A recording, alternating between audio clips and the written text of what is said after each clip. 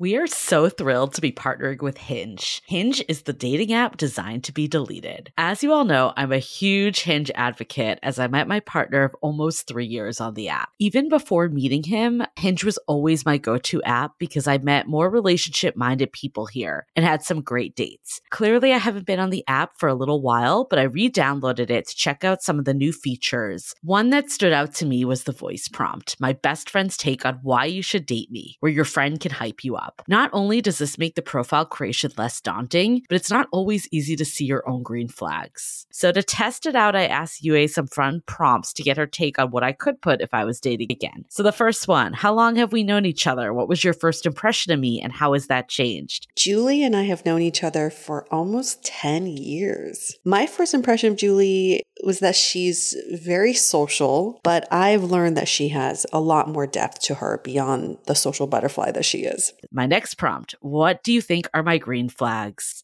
I would say she's deeply loyal. She believes in love, curious mindset, and she is fearlessly ambitious. And then last but not least, what kind of friend am I? Julie is the kind of friend who will always have your back, no matter what. Damn, that feels nice to hear. So download Hinge and try voice prompts today. Then find someone worth deleting the app for. I love wine, but sometimes it can get really expensive, which is why I'm so excited that today's episode is brought to you by Last Bottle Wines. If you don't know, they're a Napa-based online wine shop with a twist. They offer just one hand-picked wine per day until it sells out, which is often in hours. So new day, new wine, always at incredible prices. We're talking 30 to 70% off retail. And the best part is that there's no subscriptions, no fees, and no minimum purchase. Just a daily email with a really great wine. They're offering Dateable listeners 10% off your first order with code Dateable. And now is such a great time to join as their marathon sale is coming up on March 28th and 29th. They flip that one-day rule on its head and offer back-to-back deals, which means that wines are only up on the site for a couple minutes at a time and shipping is 100% free. They sent us a mini marathon package of some of their favorites, and let me tell you, they were delicious. Sign up at lastbottlewines.com and use the code Dateable and find out why Last Bottle is the most fun way to discover and buy amazing wine. The Dateable podcast is an insider's look into modern dating that the Huffington Post calls one of the top 10 podcasts about love and sex. On each episode, we'll talk to real daters about everything from sex parties to sex droughts, date fails to diaper fetishes, and first moves to first loves. I'm your host, Yue Xu, former dating coach turned dating sociologist. You'll also hear from my co-host and producer, Julie Krafchick, as we explore this crazy dateable world. Hey everyone, welcome to another episode of Dateable, a show all about modern dating. We've talked about how people can come out of dating fatigue, because we hear that all the time. And also, people want to know how they can date better and more effectively. But we haven't so much touched upon this idea of dating deeper. And what does that really mean? Because I think with the guests we've talked to before, it's about how do I gauge my interest in this person? How do I gauge their interest in me? How do I plan a really fabulous date? But I think in modern dating, we're just not giving each other enough time because it's all about that swipe, that like, that instant gratification. And we are honestly so lost at how to even judge a dating situation. Yeah. And I think a lot of times, at least for me, it's like when you've taken that step back and looked inwards, how does that change the way you date, not just all these external factors? Absolutely. And before I introduce our guest, who is patiently waiting for his intro, he's like, okay, guys, get to it. But do you remember a time when maybe you met someone and then there wasn't much of an interest in the beginning? And after a certain amount of time, they start becoming more attractive to you, or you find qualities about them that you find really intriguing. Yes, do you for sure. Me too. And I think about those times and how unfortunate it would have been if I didn't have that elongated time to get to know this person. Because if I had just met them on a dating app, I probably would have gone on a second date with them, unfortunately. Or maybe even a first date. Yeah, no kidding. So there are so many missed opportunities out there. And that's what we want to talk about today, is this idea of deeper dating. What does that mean? So I'm introducing Ken Page. Hi, Ken. Thanks for being patient. Hi. So glad to be here. Thank you. I love what you said. I'm glad that you liked it because I need your approval in what we're talking about today. Ken Page is a licensed clinical social worker, renowned psychotherapist, and a leading voice of hope and wisdom for everyone seeking to find and cultivate healthy, lasting love. He is the host of the Deeper Dating podcast and author of the bestseller Deeper Dating: How to Drop the Games of Seduction and Discover the Power of Intimacy. Ken's also a popular Psychology Today and HuffPo blogger. He's been featured in O Magazine, New York Times, Cosmo, J-Day, and more. He's 62 years old. He lives in Long Beach, New York with his husband and children. Wow, that was a mouthful. And dog and cats. Dog and cats too. Ken is quoted as saying, "I was single, chronically single for decades, and passionately committed myself to finding out why that was and changing it. What I learned led me to a life that is much, much richer in love, romantic, and otherwise." Define what chronically single means. Oh, God. Okay, so I was one of those people that, I couldn't go away. I live in New York. I lived in New York then. I couldn't go away for the weekend because I felt like I'd be missing opportunities to find my Mr. Right.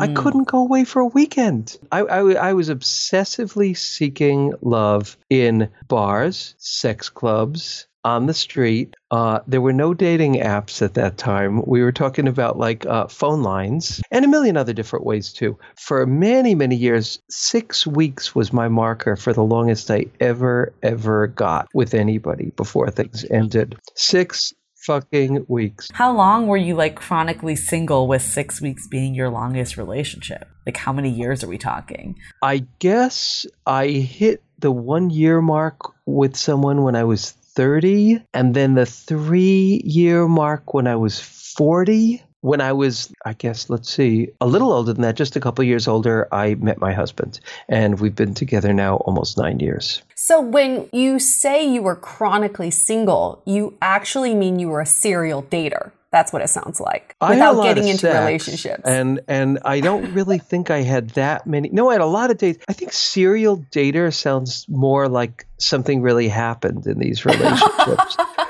It was maybe 2 times or 3 times. And I was doing so much wrong. I actually started a support group for chronically single shrinks. Because there are so many of us. We all tend to have attachment issues, which is why we do the work we do. Our fascination with problematic attachment styles. That changed my life. That really changed my life. And I was committed to growing, but it is not like I wasn't trying for those decades. I tried so hard to find love. I never stopped trying. And I failed and failed and failed and failed and failed.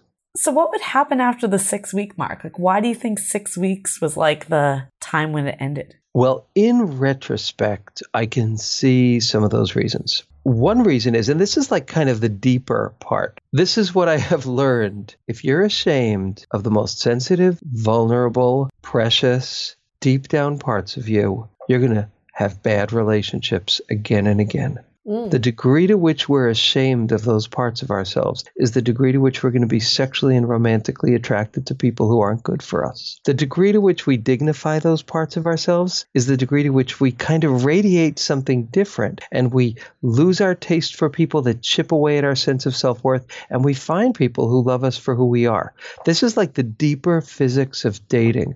And this is so important because people talk about the search for love, the whole dating advice thing is so much about when you find your relationship, you can do the deeper intimacy work. Or when you have children, you could do deep, rich relationship work with them, or all these things. But nobody acknowledges that there is a vast amount of learning about the deepest lessons of intimacy that you can have and should have and need to have in your dating life. So the thing is you just do whatever the hell you need to do to find your one so that you can begin your life. And it is not like that at all. Your search for love is supposed to be a big ass journey into self-discovery. It's a journey that never ends, even after you found love. And this is such an interesting conversation, a very timely conversation we're having now, because I was speaking to a friend of mine and we said, isn't it funny as human beings, we depend on milestones or external changes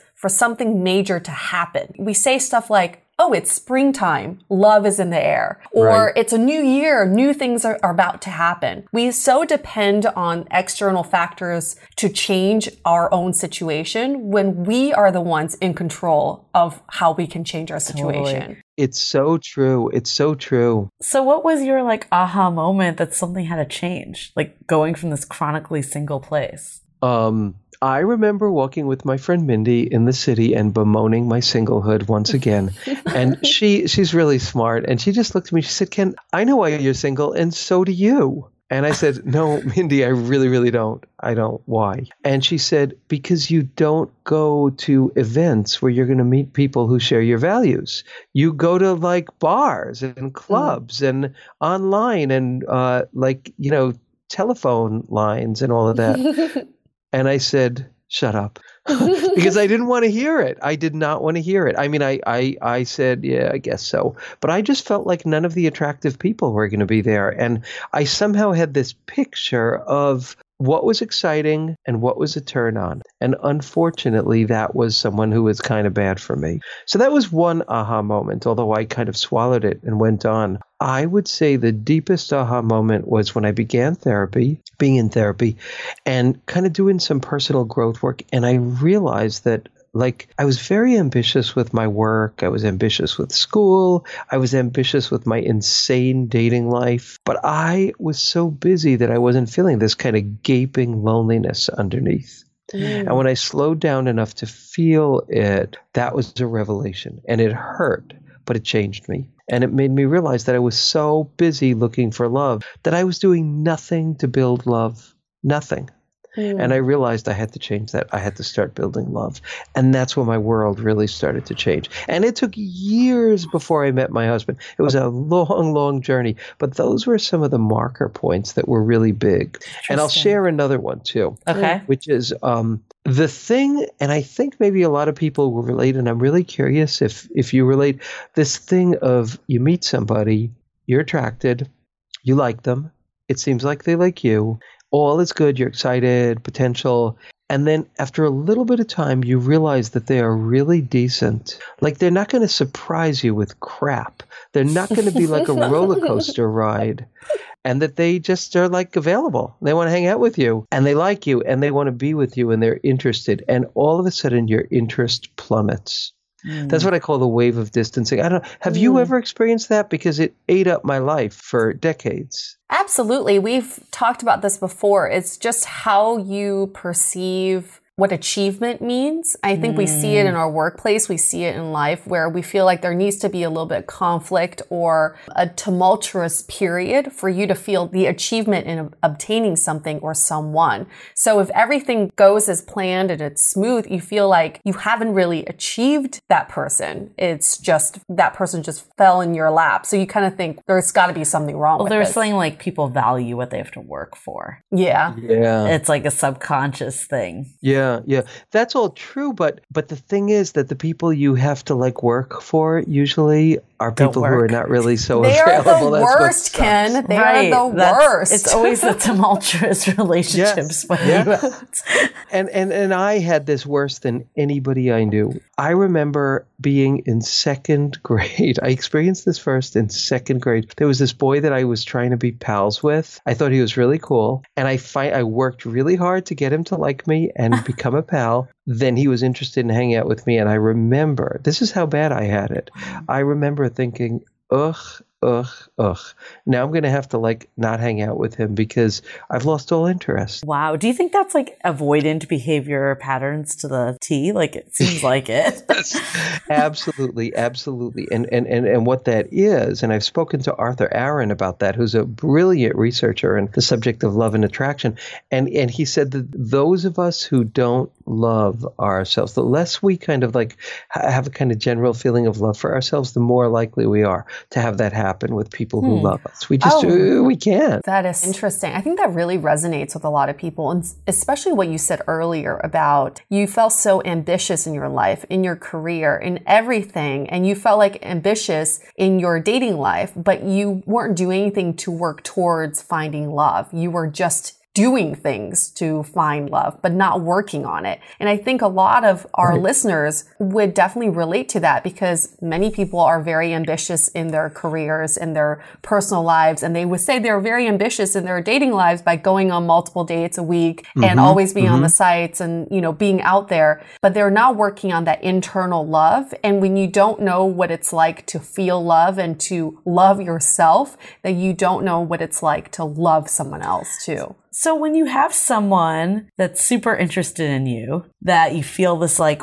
what was it? The wave of distancing? Is that what you called it? Yeah. So like, I guess I could think of it two ways. Is one is what you just said, like, I don't know what love feels like. So this is too much and overwhelming and I want to avoid it. And the second is like, maybe for whatever reason, you're just not that into this person or attracted to them. How do you like decipher between the two? And like, how do you overcome this wave? Yeah, I feel like I'm actually going to be able to give instructions in how to handle step by it step. when Let's it take hits. notes. Yeah. Because I'm an expert in it. I mean, I even had it with my husband, and that was surprising. But let me answer this first, and then I'll tell that, because it's a kind of funny story. But this is what I have discovered as a horrible victim of the wave endlessly. It's like a wave. Like when I quit smoking cigarettes, I would get hit by waves of having to smoke. And they didn't just feel like, oh, I want a cigarette. They felt like down to my bones, I am the person who is meant to have a cigarette right now. It's wrong not to have a cigarette. I need this cigarette. It's me to have this cigarette. That's how it felt. And if I didn't smoke, that wave would break. It would crash and it would disappear. And I would find that I was okay again. And my desire, my fierce desire, went away. Well, the thing about this wave of distancing is that it's a wave of fear. And so this is what you do when it hits. If you can do this, you do not force yourself to be more intimate than you want to be. Because that's like suffocation, and you will flee. You will flee if you do that. Like maybe you're feeling this with someone and he or she says, oh, let's like have this really like great long like 3-hour dinner at this restaurant. And you feel like, no, I'm not ready for this. But maybe you feel like I could go to a movie with her or him and hold hands. I could do that. That would be fun. Go for a walk in the park. That would be cool. Bring our dog out to play. I could do all of that and I won't get too freaked out. I won't get suffocated. That's what you do. Because there are a few things that make us fall into the wave. It's a fear of being seen. In other words, shame.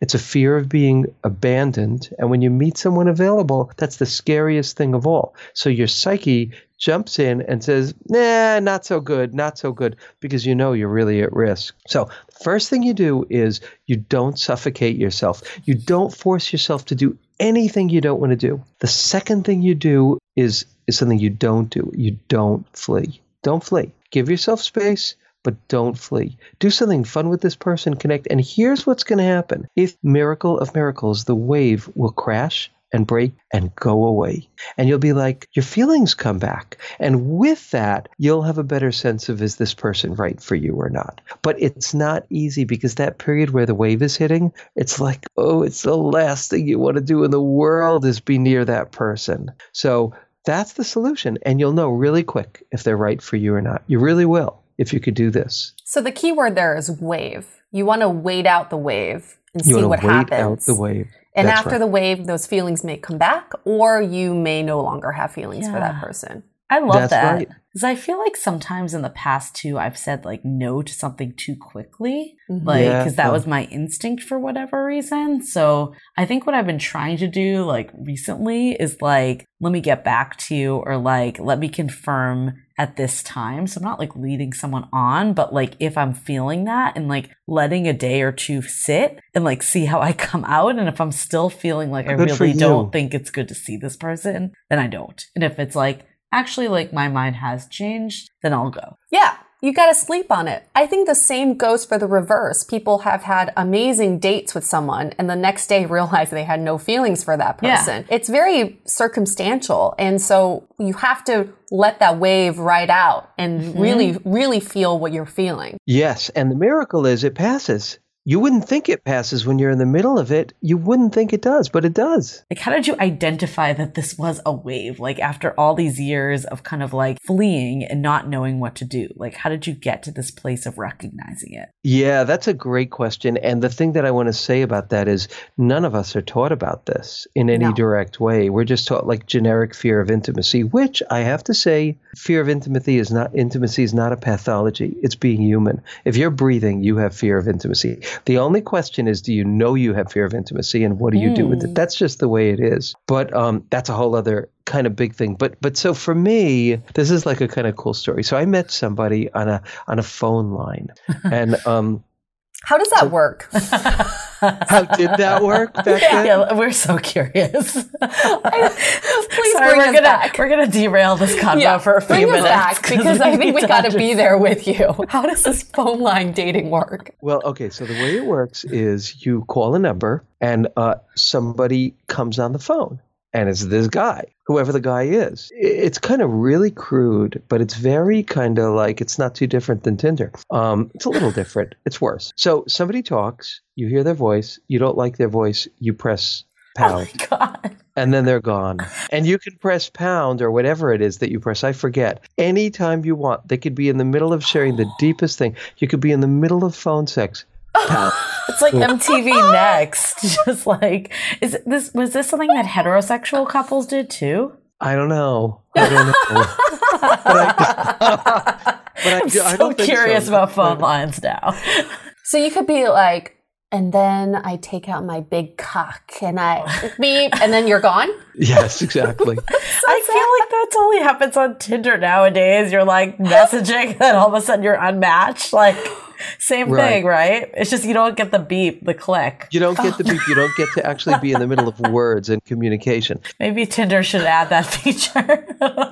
It's really, but I want to say something else about that, which is part of the reason we're seduced out of doing the deeper work is there's always another person on the phone. Yeah. There's always another person to swipe. And that seduces us out of doing the real work because we think, no, it'll be like the next one or the next one after that. But if we don't do the work, the same stuff is going to happen. But so I met this guy. He had a really sexy, wonderful, gorgeous voice. And we talked and we talked and we had phone sex and we connected and then we kept talking afterwards and we just kept talking and sharing. And we talked like that and had this kind of like romantic relationship for a few weeks. And then we decided we were going to meet. Yeah. And it was big. This was really big because I felt like I had fallen in love with him. So I met him in a restaurant.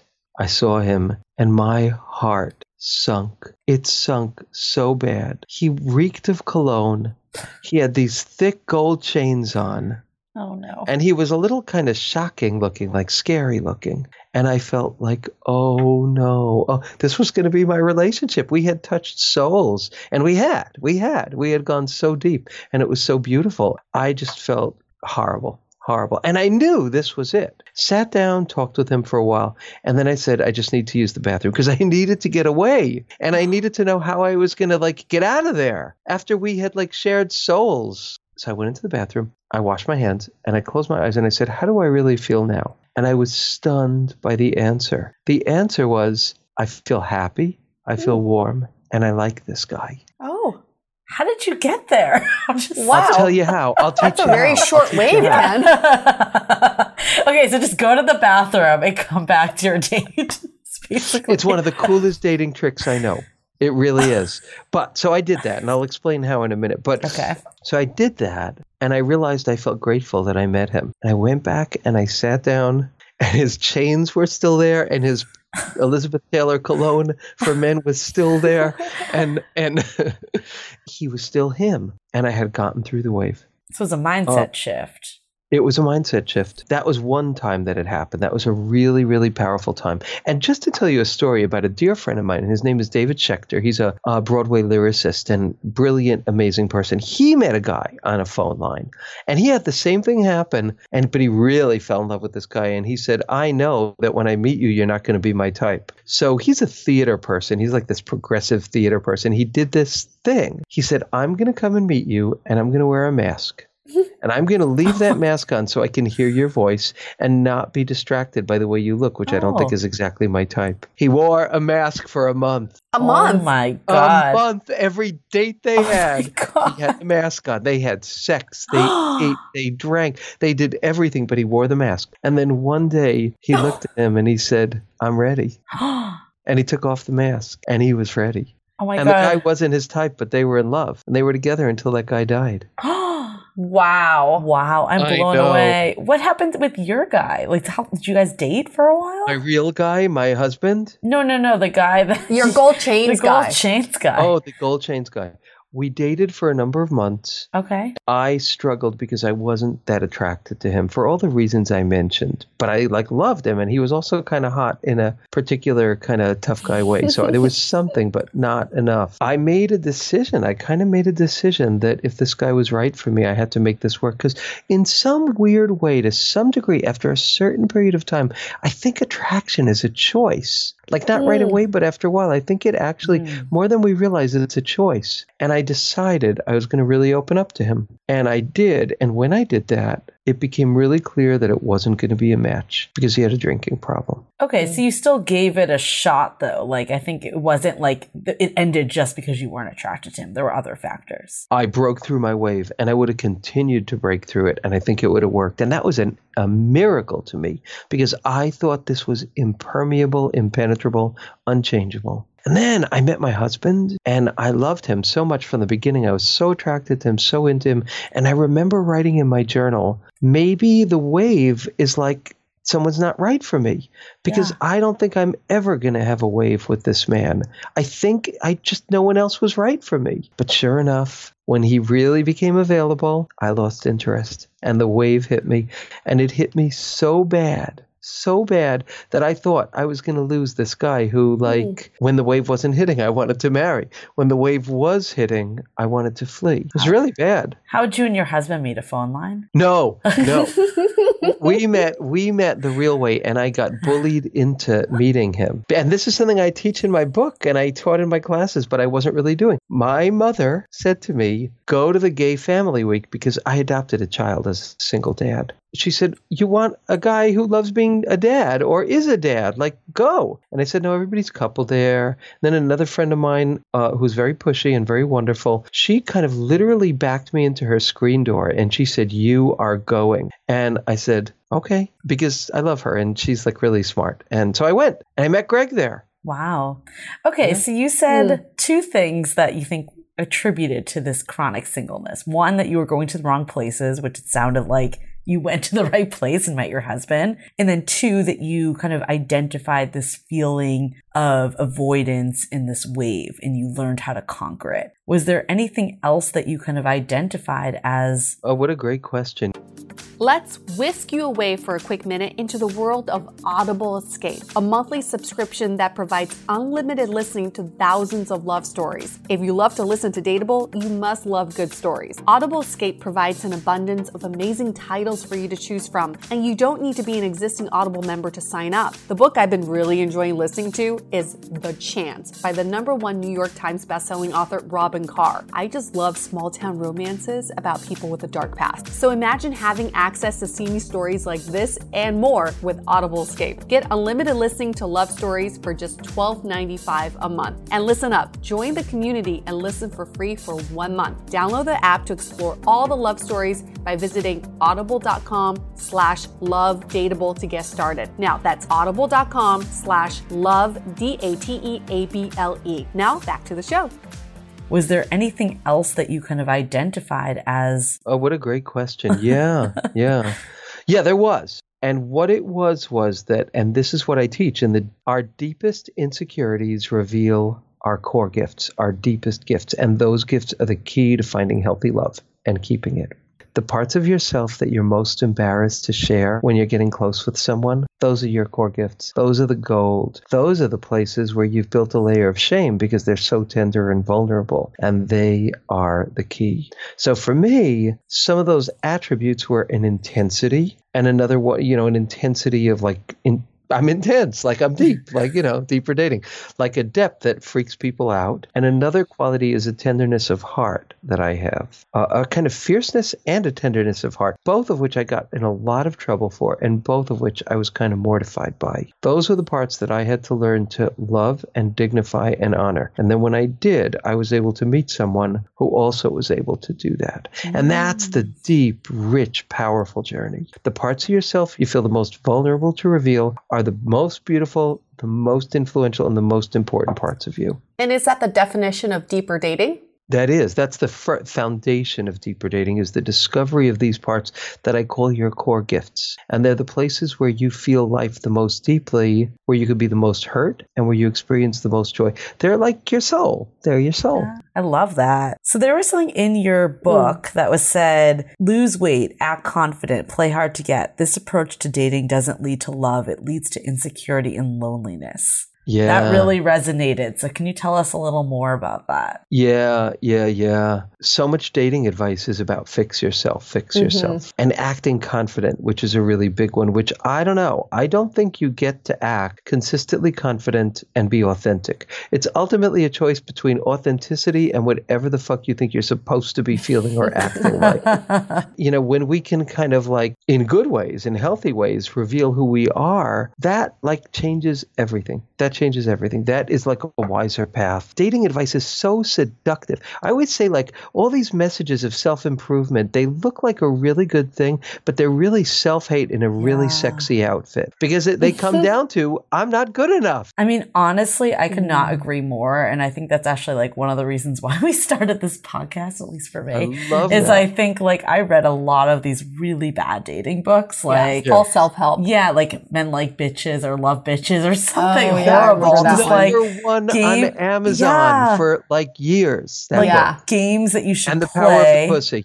I'm telling you, that was number one and number two. I know. And like, honestly, for years when I read and like followed advice from those books, like nothing stuck past like a couple dates. Yeah, it's all temporary. As soon as I was just like, fuck it, I'm just going to like be myself. That's like when I started attracting like real relationships. So I 110% believe that stuff does not work. Because that's all superficial. It's just scratching the surface of what you can put a Band-Aid over. Right. But you're not going deeper down beneath the skin to see what is the root of the problem. Yeah. I can think of, in my lifetime, this one prime example of where I really experienced this deeper dating journey that you spoke of, which was after college, I moved to a state that I try not to mention, but it was Connecticut. Julie knows I have a thing for Connecticut. I'm not a big fan, but I remember just being miserable. And that's when Match.com was first starting out. So I was on Match and I was trying to go on all these dates and I was feeling really fatigued. And I met someone on Match, and on our first date, I felt absolutely no feelings for this person, no attraction, to the point where I thought, oh my gosh, he'd be great for my best friend. So I walked away from that date thinking I was about to set him up with my best friend. I told her all about him. I said, you guys would be perfect together. She was very excited to meet him. So he and I agreed to meet up again. But to me, it was not under the context of dating. It was more like I was going to tell him about my girlfriend. And when I went in this context and I had all my walls down because I wasn't trying to impress this guy. I wasn't trying to think of all the self-help tips that I had in my mind. I was just being myself. And I remember in that dinner, I thought, oh my gosh, I am extremely attracted to him. I will not be setting him up with my best friend. We ended up dating for 5 years. Oh, I love that story. I love both of your stories. The wave came and left, but also just that feeling of not in my head. It wasn't about me anymore. It was about me getting to know him so I could introduce him to my friend. But the focus was on him. And I think that really helped me to get past all those initial challenges I had. That's great.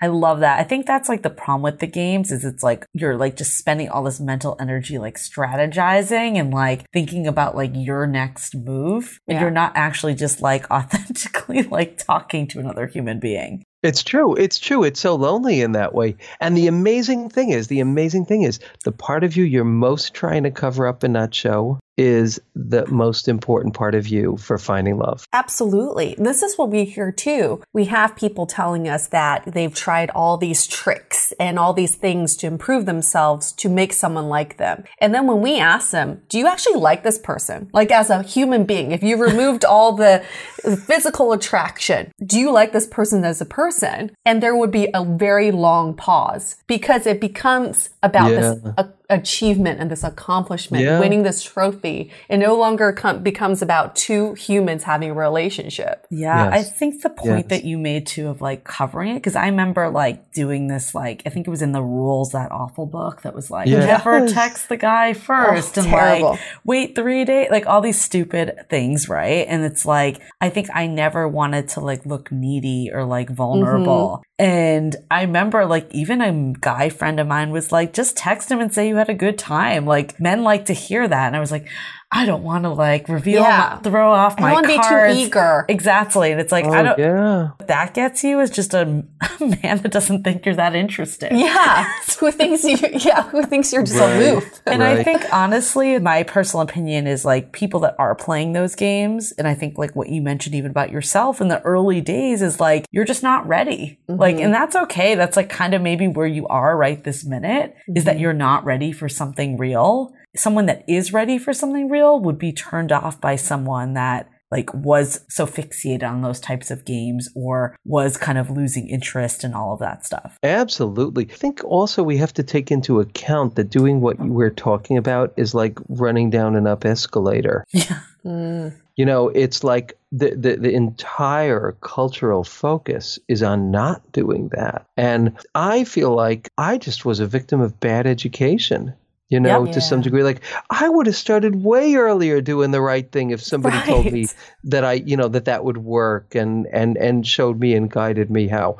I just had numerous opportunities to have sex and meet new people. And I kept thinking that had to be the way. Well, I think it's like this act of being out there and like putting yourself out there and like consciously going on dates and like doing all this stuff. And sometimes it's like the hamster wheel. Like if you're not actually doing the internal work and you're just going, like I definitely kind of what you said earlier resonated with me. Like there was a period of my life that I was like going out every night, like not even necessarily dating, but just like with friends. Like I was always around people all the time. And it was like not until I like started like actually spending more time alone or like a terrible breakup, but that was like a huge catalyst for myself to really start like being kind of at one with own emotions and not just like covering them up with like other people and activities and superficial dates and all of that. Well, I blame it on the media. It's media portrayal of what this fabulous single life should be. It's about experiences. It's about having a rotating door of these characters in your life who take you to fancy dinners or crazy vacations.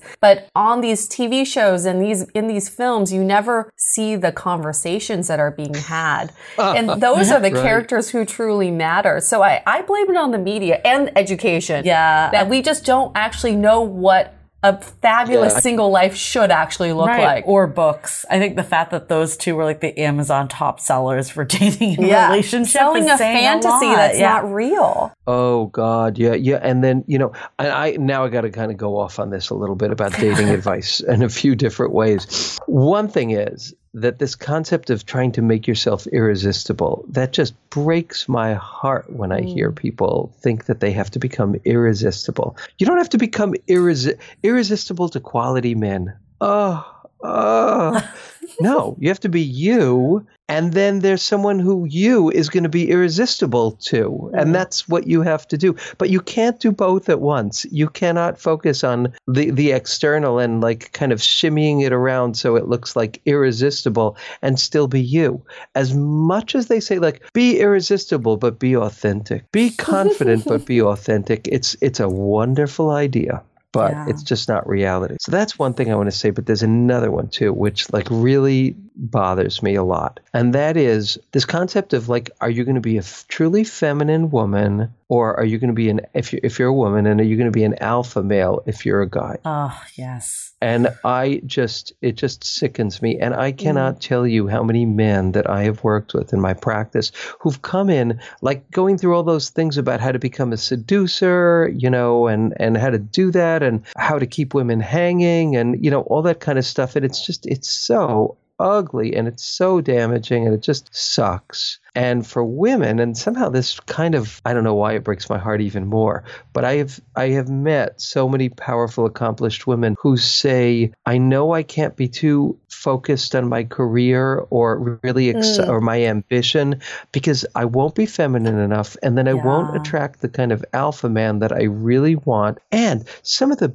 biggest psychotherapists, the biggest teachers, the biggest spiritual figures are telling women, you have got to connect to your innate femininity, and telling men, you've got to, and then, so many people think the men's movement is a lot better than it used to be. But the men's movement message now, I think, is very much more that men need to connect to their femininity. But masculinity and femininity are genitally related concepts. And it's not accurate. It's not accurate. We are a spectrum of attributes, which the real research around this stuff doesn't say masculine and feminine. It says expressive and instrumental. It defines people as being expressive and instrumental. And the couples where there's the most dancing and play, where both partners get to be both, are the couples that have the best sex life and the best relationships. So to all the women out there, I just want to say to you, cherish your femininity, but cherish your masculinity. Cherish all the different parts of you that make you, because there are guys out there who are looking for someone just like that. Really, truly. Let's hold that thought for a sec. We'll get right back to it. This episode is sponsored by Viia. We all know there are things that can help set the mood in the bedroom, but did you know a little THC could also do that? Yes, Viia has developed a unique blend of pleasure-enhancing cannabinoids, libido-strengthening herbs, and a low dose of THC all into one mind-blowing gummy called High Love. This gummy, wow, it will awaken your senses, increase blood flow, and intensify any sexual experience. I've been pleasantly surprised by the High Love gummies because it is just the right amount of THC for me to have a good time without feeling sleepy. And hey, if THC is not your thing, Viia also offers a wide array of other gummies without it. And everything legally ships in 50 states with discreet packaging directly to your door. So if you're over 21, you can get 15% off and a free pack of award-winning Dreams THC plus CBN sleep gummies with our exclusive code DATEABLE at viiahemp.com. That's VIIAHEMP.com. Let the gummies work their magic. Head to viiahemp.com and use the code DATEABLE to receive 15% off and one free sample of their Sleepy Dream gummies. That's viiahemp.com and use the code DATEABLE at checkout. Take your passion and pleasure to a whole new level with High Love from Viia Hemp.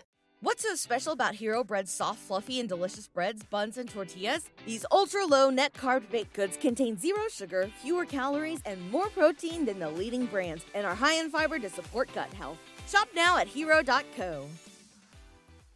We are so excited to share with you our new podcast, Exit Interview.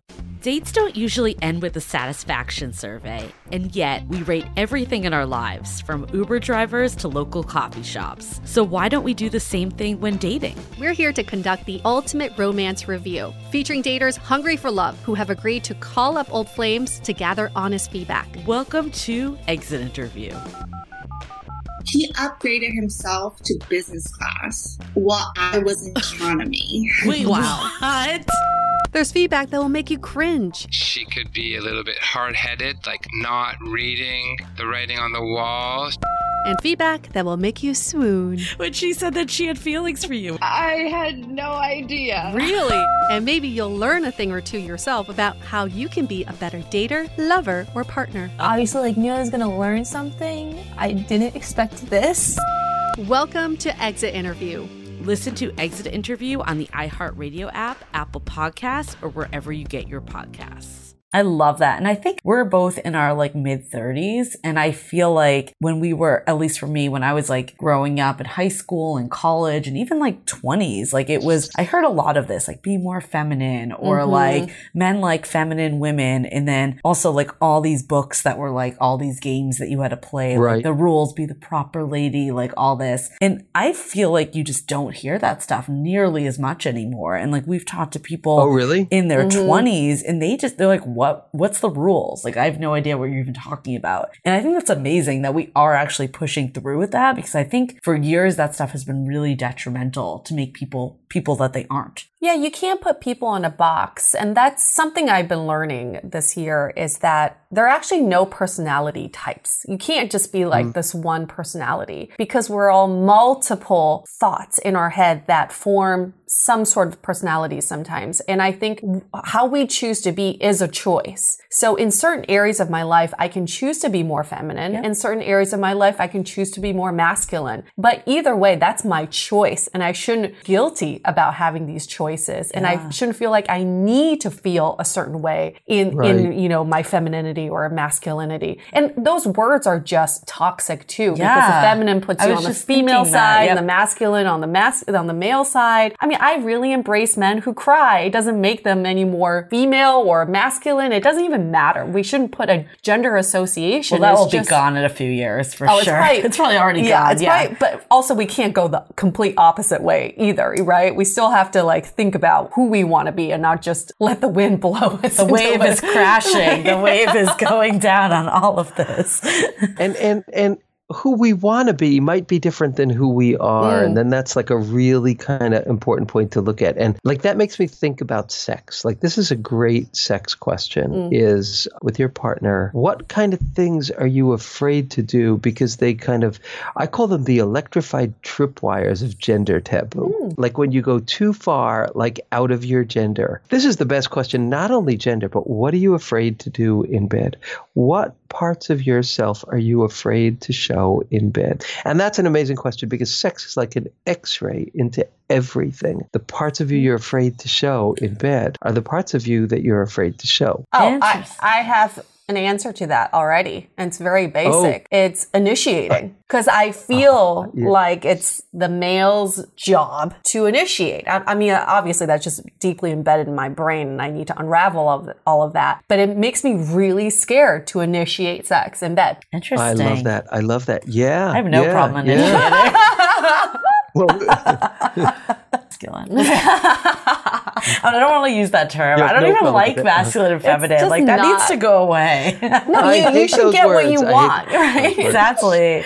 So anyways, I guess like what are some other tools or ways that people can become like deeper daters? It's really important to know that we have these two circuitries of attraction, and we can be attracted to people. I call them attractions of deprivation. And those are attractions where we're turned on because we're trying to get the other person to be the person we want them to be. And then there are attractions, which I call attractions of inspiration, where we're turned on by a person's goodness, depth, capacity, consistency, care, love, generosity.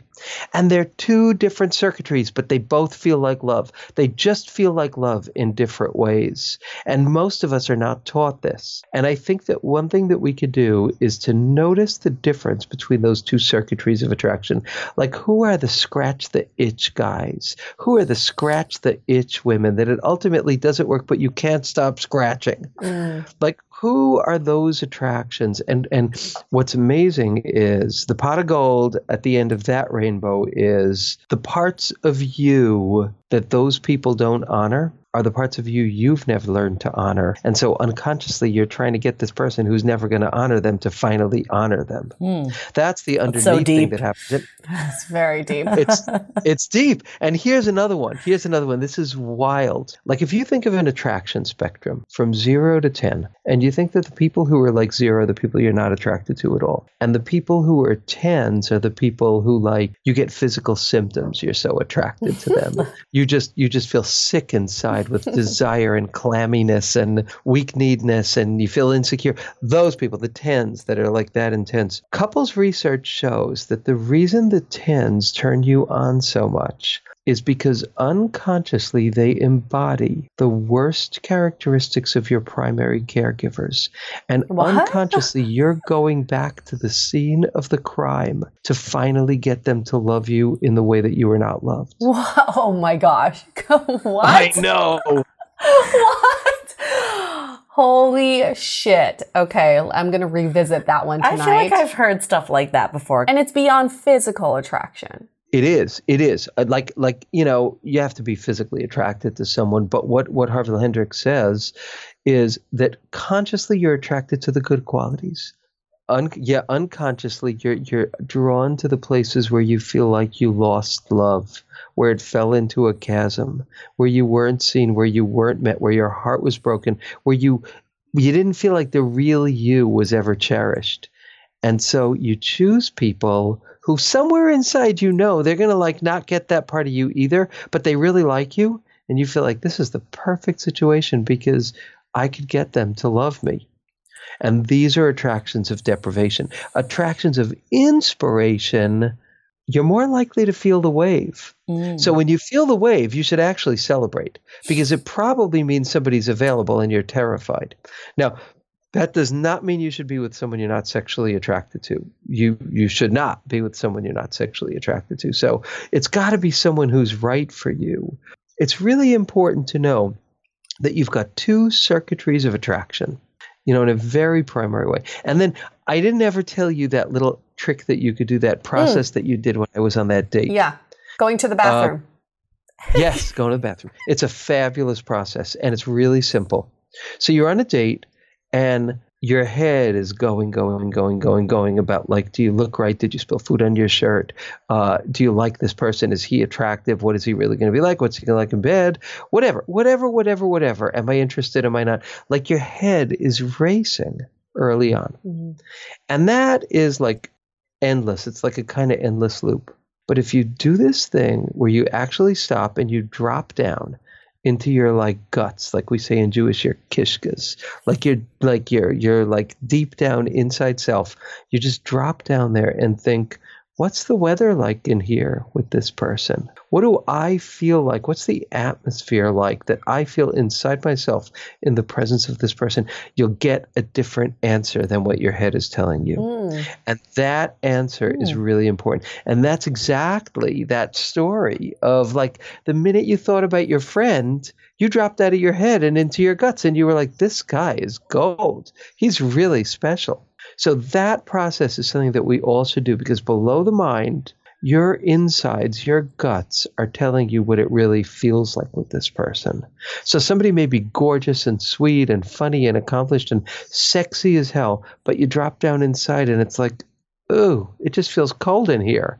Is he ever going to notice me?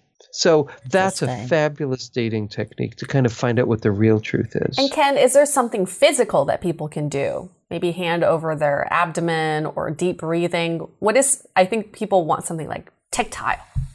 I think deep abdominal breathing is a really good way to do it. Really good way to do it. I have to say the bathroom is a fabulous thing because when you get away from that person, you could breathe again. Yeah. And then it's easier to recognize what you're feeling. Interesting. So this has been an awesome conversation. I guess let's go into some takeaways. Yeah, I'm going to go back to, we kind of a little bit went on the skin metaphor. I'm just going to go back to that. And I'm going to run with it. For your skin to change, people know that it's not just surface level ointments. You have to go deep down and do laser resurfacing because you're just trying to get to the bottom layer of your skin. I feel like with dating, we are constantly scratching the surface, putting ointment on our surface skin to get rid of blemishes, to get rid of dry itchiness, whatnot. But for that skin to change permanently, you have to go deep down. Yep. We've said this before, we'll say this again. It's that going deeper into dating does not mean the circumference of the skin. It's not about a numbers game. It's not about quantity. It's about going deeper into yourself, of what you were talking about, Ken, of how you see love. What are you trying to find with love? Who are you deep down? What are the areas of you that you're ashamed of, that you can work on and to embrace. And when you go deeper down in yourself and trusting your gut and going into your gut, that's when you can see your surface skin change. And that's why I love this conversation. So true. Because we have to go deeper. It's not a popularity contest. I have to say that again. It's not a popularity contest. With all the apps that we have right now, it is a popularity contest. How many likes can you get? How many matches can you get? It does not matter. Your goal in life is not to appeal to the masses, unless if you're a celebrity. That's a different story. But your goal is to find true love, whether that's in one person or just a handful of people, but it's not in the millions of people out there. Right. That's right. We've been misguided in that way. And there's a fabulous image from physics that really captures this. And it's about gravity. Greater mass an object has, the more gravity it has. So the more you are you, the more self there is, the more that people around you, like the more you're authentic, the more people have a felt sense of your presence. The more powerful you become, the more mass of self there is. The more mass there is, the more gravity is, the more gravitas. And in physics, the definition of gravity is a force that brings outside objects to the center of the object that has the gravity. So when you are really you, there's a power, there's an originality, there's a glow, there's a radiance that not everyone will notice. But the people who are looking for somebody like that will be 20 times more likely to notice you when you do that. I think my takeaway, and I think I need to take my own advice here, is like, I'm always like someone that always goes for the instant connection. And I think like for me, if I don't feel like there is that, even not just with dating, but like people I meet, anyone, I feel like they're not the right person, or like there's a reason why this person and I aren't a match platonically or romantically. And I love this idea of like, why cut off that option? Like, why not ride it out a little? Like, what do you have to lose of just giving it a little more time? And if you still feel that way, like you said, like you shouldn't be dating people you're not attracted to. That's not fair to them. Right. It's not fair to you, like all around. Yeah. But at the same time, like, giving people a chance, letting the wave crash. Like, I really think that's a good way to approach things. Yeah, I think that's really true. There's a lot of sensuality. There's a lot of connection on the other side of that when you allow yourself to do that. And in my book, I talk a lot about that. Like, what do you do when you're only a tiny drop attracted to somebody, but you think there's a possibility? There's a lot of techniques you can do to deepen your sexual desire for someone in a case like that. That's an interesting point. Yeah. Like the learned attraction that you said. That's a super interesting point too. People feel like they need to know right away because that's how we do things nowadays. It's how we consume content, you know, on YouTube. You watch a video for 5 seconds. It doesn't catch your attention, then you move on to the next one. But we forget that with dating, we're dealing with human beings and not content. These are not just movies playing in front of you. So for us to really gauge how we feel, we have to give everybody time. And you have to think about the flip side is that you want others to also give you that time as well. This is all very related to our question of the day. So should we do that? Yeah, let's do it. Question comes from Rebecca. She says, love the Dateable podcast. Thank you girls for helping me unravel some of my own frustrations with dating. Now I need your help. I feel very conflicted about what is the most effective way to date. I'm busy. We're all busy. So it's impossible for me to devote a lot of time to someone at first when I'm unsure about my feelings for them. Some people would argue that you should know within the first 5 minutes of meeting someone. Others would say everyone deserves at least 3 dates before really getting a feel for them. What do you all think? Ken, what do you think about this? Kind of have an answer that a very wise person, my mentor, gave me when I was in exactly that situation. And I love his answer. I said, so I'm dating this guy and he's a nice guy, but I'm not like sexually, physically, or even really romantically like excited by him. And what John said to me is, keep dating him. In a little bit of time, he's either going to become more beautiful to you or he's not. And then you'll know. What's the little bit of time? Yeah. I think we were talking like 3 dates, 4 dates. Right. Because it's a balance. Like, I think there is a part that's like, I totally get what she's saying. And yeah, it's not fair to keep someone on the hook for months if you have no intention to them. But like we've been saying through this whole episode is like, maybe there is a benefit of letting that wave ride out and like see if there is something about this person. Like if you felt attracted to them and then it went away, there was the wave, attracted, then it went away. You stay, baby. You stay until you know who that person is. Got it. If there's never been attraction, then give yourself a break. Right. That's my thought. Yeah. Yeah, if you feel repulsed by the person, probably no need to spend time. I think a good gauge is like, one, are you excited to hang out with them? If like you're dreading it and you're like, I really wish I didn't agree to this. Like I'd rather be sitting. I've had dates before that I'm like, I'd rather be sitting at home by myself watching TV. Then that's not a good sign. And I'm like, this is a sign that this is not the right person, right? Like that's a bad sign. Right. So there's that. I think also like if they touch you and you're like squirming, that's not a great sign either. Like it doesn't have to be like full on makeout, but if they give you like a touch, like a pat on your shoulder, and you're like, running for the hills. Yeah, I guess if you feel like there's a baseline friendship, because I don't feel repulsed by my friends that I'm not sexually attracted to, right? Like what I'm saying is if you feel like you could hang out with this person as a friend, you should definitely see them again. But if you feel like there's not even a baseline friendship there, then there really is no need to pursue that. I don't love formulas, but I do think this one works, which is maybe it's not 3 dates, but I think if you are in 3 different circumstances with someone, it's a good gauge of your attraction. One is something very casual. Maybe it's like a walk or a hike that takes a long period of time, like 3 to 4 hours. So you can just do nothing together and see what that feels like. 2 is an activity where you're both a little bit new at, or you're fearful of. Trying out something new together for the first time. And the third one is a nice dinner, and where you get dressed up, it's in a formal atmosphere and you have these like more formal conversations. I think those are the 3 circumstances you can put yourself through before you reach that conclusion whether you want to pursue this any further. I love that. It's not like just go on 3 drink dates with a person. Yeah, you're not going to gauge much from that. Right. You're just like going to be super confused each time. And liver problems.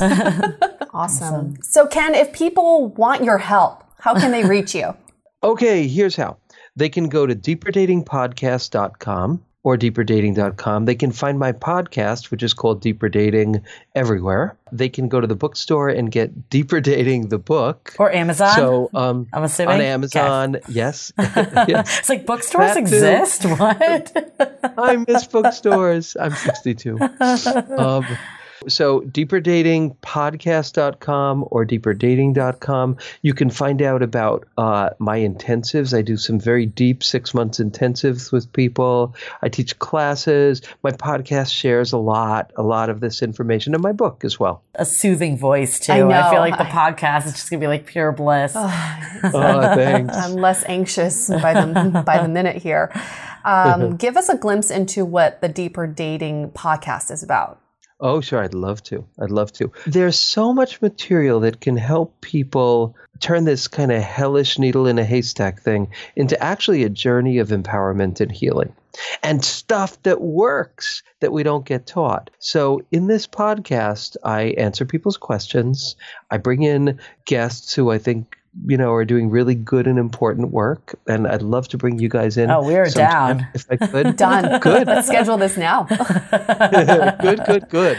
So, wonderful people who are doing great work. And I guide people through all of these stages, the kind of things that we talked about. I teach you how to do it. And in every episode, you end up doing an exercise or a process that's your takeaway. It's like the kind of the prize in the box that helps you take this and kind of transform your journey in very real ways. Love it. The last podcast, though, I talked about my dad and his passing. He's a Holocaust survivor. Wow. And the lessons of love I learned from him. Wow. So I talk about lots of different things. Great.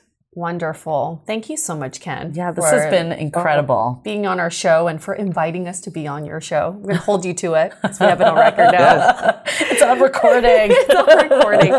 But I do want to reach out to all of our listeners and talk about this idea of having a journey. And I love having this mindset of seeing this as a journey as opposed to a burden or a job. This should be fun. Self-work is fun. You discover so many new things about yourself and the people around you. So if you want to share your journey with us out there, whether it's you're at the beginning of a journey or in the middle of it, come on our show. We want to hear about it. We want to see what was that aha moment that changed your life to get on this journey. And that's always so wonderful to know. Or if you are just so lost about how to even start this self-work and how to go deeper, come on our show. We'll bring some experts on to help you get started. So wherever you are in that journey spectrum, we would love to have you as a guest on our show. Or because we love to hear all perspectives. If you are dead set that rules and games work, we want to hear from you too. Prove us wrong. Let's hear it. Good one, Julie. Yeah, that's a good one. I would really like to hear from that perspective. And for people who are in serious relationships who are still on that journey. I mean, come on. That's a really good point. It does not end. It does not end at all. Dating, you never stop dating your spouse. You just don't. That's right. Or good things don't go from that. Ken, how long have you been with your husband? Almost 9 years. Oh, coming up on that 10-year anniversary. Very cool. We're getting there. We want to hike Mount Kilimanjaro. That's our goal. Oh, I did that last year.